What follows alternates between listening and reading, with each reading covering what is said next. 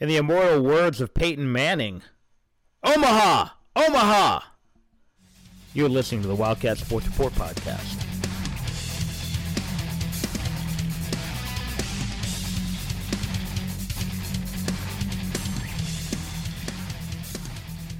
For the 18th time in school history, the Arizona baseball team advances to the College World Series, and they do so taking what's becoming a familiar path for Arizona teams this spring by beating Mississippi. In this case, beating Mississippi in the Super Regional, getting the 16-3 win on Sunday night. And I think this game, if you look at anything, will be dictated or defined by coaching decisions, managerial decisions that to some were curious.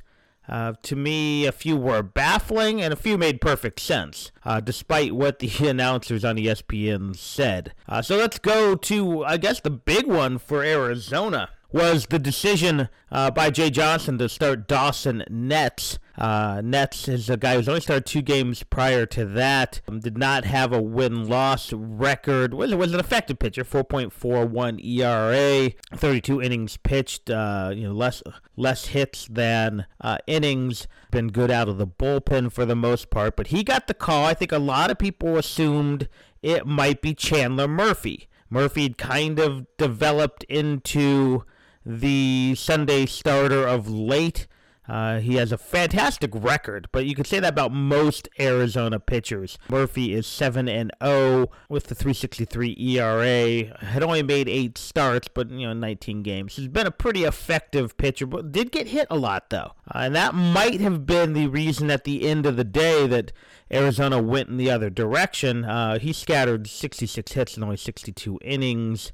And that was, the batting average against him was 274 this season, where if you look at Netz, it was 198. So I think that is the decision there, that knowing how potent Ole Miss's bats can be, that you went the other direction.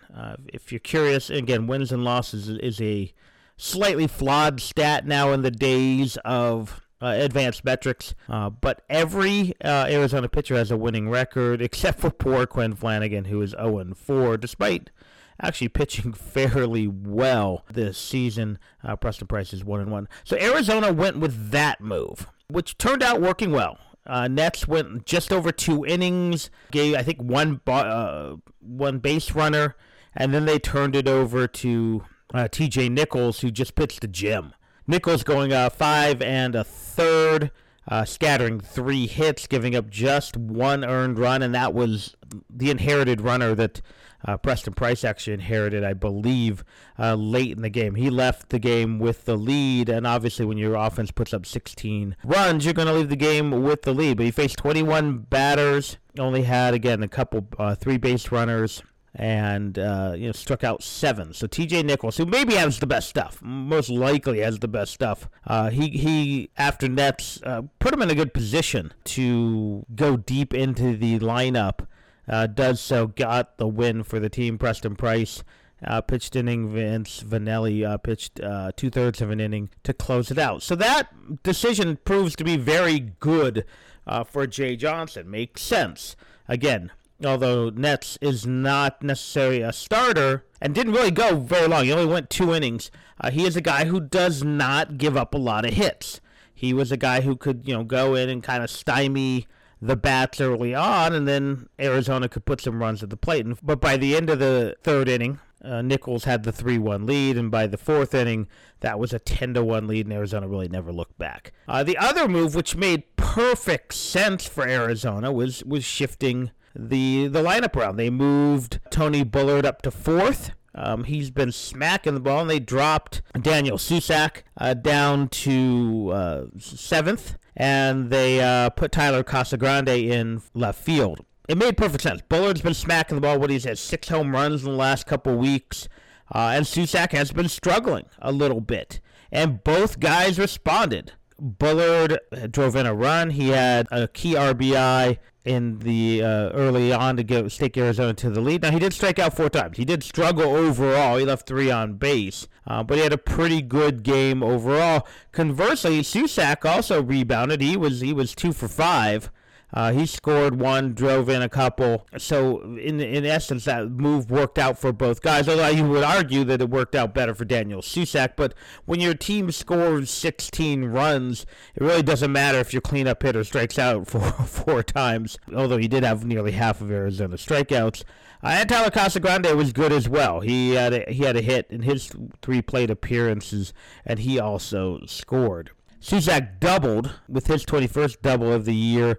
Casagrande also tripled, so you see that those moves made perfect sense. Now, the move that didn't make a lot of sense to me was, this happened a few times, was Bianco of Ole Miss starting his closer, Taylor Broadway. Broadway, and especially what didn't make, it's not just that you started him, and I can understand that.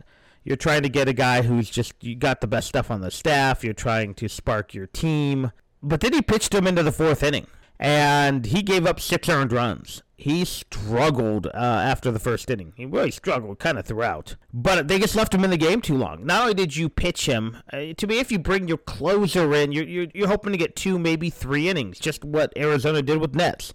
Once Nets gave up, I believe, his first hit of the game, they pulled him. They did not want to pitch him too long. Conversely, Broadway stays in 3+ innings. Gives up 8 hits, 6 earned runs, and then they kept doing that. Then they brought in Jack Doherty, and I think they kept him in too long. He gave up 4 more runs. Brandon Johnson comes in, and then I think Bianco, and again, the announcers kept saying, well, we don't know what their staff, he knows his staff better than they want. But when guys are struggling to get outs, I know you got limited arms, but I just think he left probably his first 3 pitchers in far too long, and by then it was over. But the decision to start Broadway was not quite as curious to me as the decision to leave him in going into the 4th inning. Once he started getting in trouble in the 4th, they should have pulled him, and they didn't, and he ended up giving up another home run. So just a really tough outing for Taylor Broadway for Ole Miss. And I guess we can second-guess Bianco, and we're not going to second-guess Jay Johnson. Now, if Nets had come in and really struggled, or if T.J. Nichols had not given them the 5+ innings of 3-hit ball, then we're wondering why wasn't Murphy in there? But it worked. So I guess if Ole Miss had won, then Taylor Broadway looks like a genius move. And it wasn't a horrible move if you pitch him for 2 or even 3 innings. After the 3rd inning, it was still just 3-1. But by putting him in the 4th and then leaving him in, they really cost themselves any chance to win. And now Arizona moves on. And it's been an interesting postseason for Arizona. They've really been dominant in 5 of the 6 games. Really only the Saturday night loss to the Rebels was really their worst game, and the worst game in quite a while. They really got outplayed on both sides of the ball. Ole Miss's pitching was just dominant. The Arizona bats just couldn't get going, and conversely, after a really great outing in the regionals, Garrett Irvin came back down to life, struggled in that game.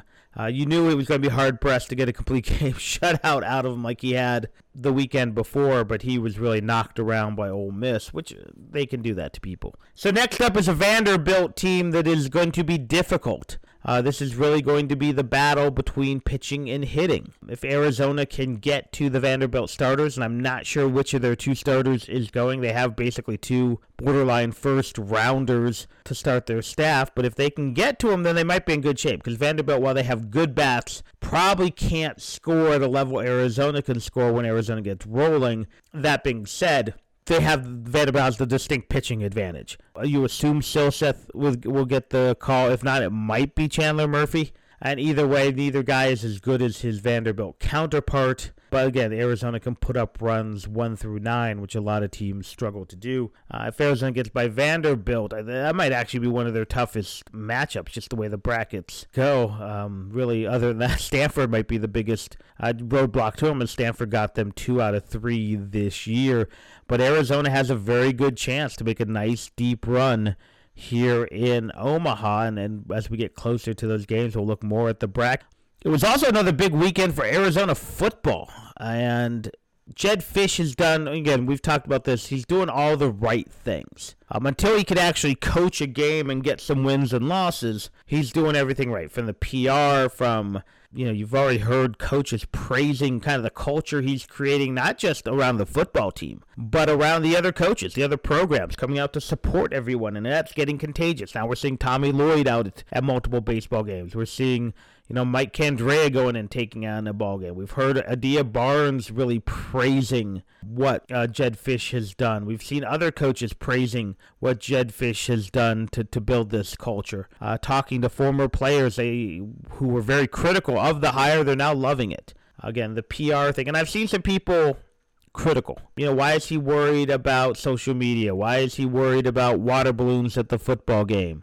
They just need to win games. Well, right now there are no games to win. And frankly, when the season starts, there might not be a whole lot of games to win because they might not be that good. But you have to build the program in a variety of ways. One is obviously wins and losses, getting talent in place. The other is building a fan base that's invested. And really, since the middle of the Mike Stoops era, I would argue that the fans are not invested, that the fans just haven't cared a lot about the players, the program. Rich Rod put in very entertaining product on the field, and for the most part, a lot of the fans didn't turn out. The crowds were good, but they weren't great. Mediocre Mike Stoops teams drew more fans than good Rich Rod teams, and a lot of that was just how the players were presented, how the program was presented, and that's a very important battle that Jedd Fisch is going to have to win. More importantly, is he's got to upgrade the talent so he can win some football games,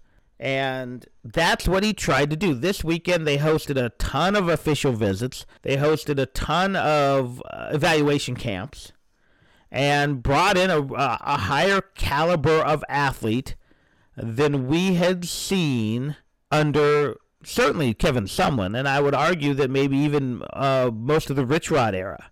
We saw a couple classes here and there where Rich Rod was able to really go get the 4 stars to get on campus, but they were what I would describe as flawed 4 stars. Or they had the class where it looked like everyone was coming, and then Dante Williams bolted for Nebraska, and the entire class broke down. And now, to be fair, Jedd Fisch has not landed many of these big fish type players. We have to be honest in that regard. I mean, right now, they have a good class. They're ranked 36th in the nation, 6th in the Pac-12. That's better than anything Sumlin did, and that's better than most of Rich Rod's classes on paper. But, right now they've got a bunch of 3 stars. But now, legit 3 stars. For the most part, guys who have good offers. Jonah Coleman's a good, if undersized, player. Noah Fafita, the quarterback, is the same thing, a little bit undersized, but very good player. Tristan Munday, Grayson Stovall come from big-time programs in the state, which are important, and they're good, legit players. But the players that they brought on campus over the weekend, some of them, not all of them, but some of them were even higher kind of caliber players. You look at it, 4-star Tatoria McMillan, who's although probably leaning towards other programs, a teammate of Fafita. Kenyon Burnett, the son of Chester Burnett, who's a USC commit, but still made the trip out. The McKenzie twins, who are very good players. A.J. Jones, who is committed to UCLA, but got his head really turned. They had a 4-star Sterling Lane was on campus the weekend before. They had a 5-star make an unofficial visit. They had a couple 5-star linebacker and a 5-star offensive lineman. So these are higher caliber players than they've gotten on campus in a long time. But you have to land them. And so far they haven't landed anyone out of these visits, at least publicly. They've on June 18th, that weekend, they got more players coming. So including, a 3-star safety from the IMG Academy, which would be a big get. They've got another player from the IMG Academy coming. That's a place Arizona has recruited a little bit, but has not been successful in getting them on campus. So I like what they're doing in that regard. They're bringing a better caliber of athlete to campus. They're getting interest from a better caliber of athlete. Now you got to land them. And that's the next challenge. But if they were out here just stockpiling a bunch of 2-star kids or a bunch of, frankly, some of the kids Sumlin was getting, at this point in June, I'd rather swing and miss on high 3-star, 4-star, 5-star players than land a bunch of 2-star and low 3-star players. I like the move to try to really upgrade the talent and upgrade it quickly. And if you can't do it, then those other players will be here later. So swing for the fences now in the summer while you still have some time to recover and land a different caliber of athlete after, if that makes sense. But I like what they're doing. Again, now they have to do it. Now they have to land these players. Now they have to upgrade the talent. Because right now I don't think the talent's very good. I think, I have made no bones about it. I think this is probably a team that's, flirting with 3 or 4 wins. Probably not a bowl team. And 3 wins, if they start slow, if they lose to BYU and San Diego State, 3 wins might be really tough. And that's not necessarily a knock on Fisch, but that's the other thing. I need to see how he coaches. Does he look like he's a guy who is developing talent? Does he look like a guy who is scheming at a level that we need them to scheme? Because I didn't think a lot of someone's schemes made a lot of sense at times. Sometimes it was just pure personnel with someone as well. And I don't know who on that roster you could have plugged in and been effective. But at the end of the day, right now, at this point in time, I like what he's doing. I continue to like what he's trying to do. Now we got to see if he can capitalize. You may have noticed I haven't really mentioned Mike Candrea much, and that's because we have a separate podcast for that. I've actually already recorded it. I'm doing the editing. You'll hear this one first, even though I recorded the Candrea one first, just didn't get the edits done as quickly. But I'll reflect on his retirement, what he meant to the game, and what Caitlin Lowe brings to the program and what the program needs to do now to go back. You'll probably never recapture the glory days, but I think you have a chance to get back to kind of what Oklahoma is now, which might be the closest thing to what Arizona and UCLA were back in the day, but that's a different era. That's a completely different era, and part of the reason you can't get back there is just the success that Mike Candrea had outside of Arizona softball as being an ambassador to the game, a guy who could grow the game. But to Jedd Fisch, congratulations on bringing these guys onto campus. Now let's land a few. And to the Arizona baseball team, enjoy Omaha. And remember while you're there to, as always, bear down.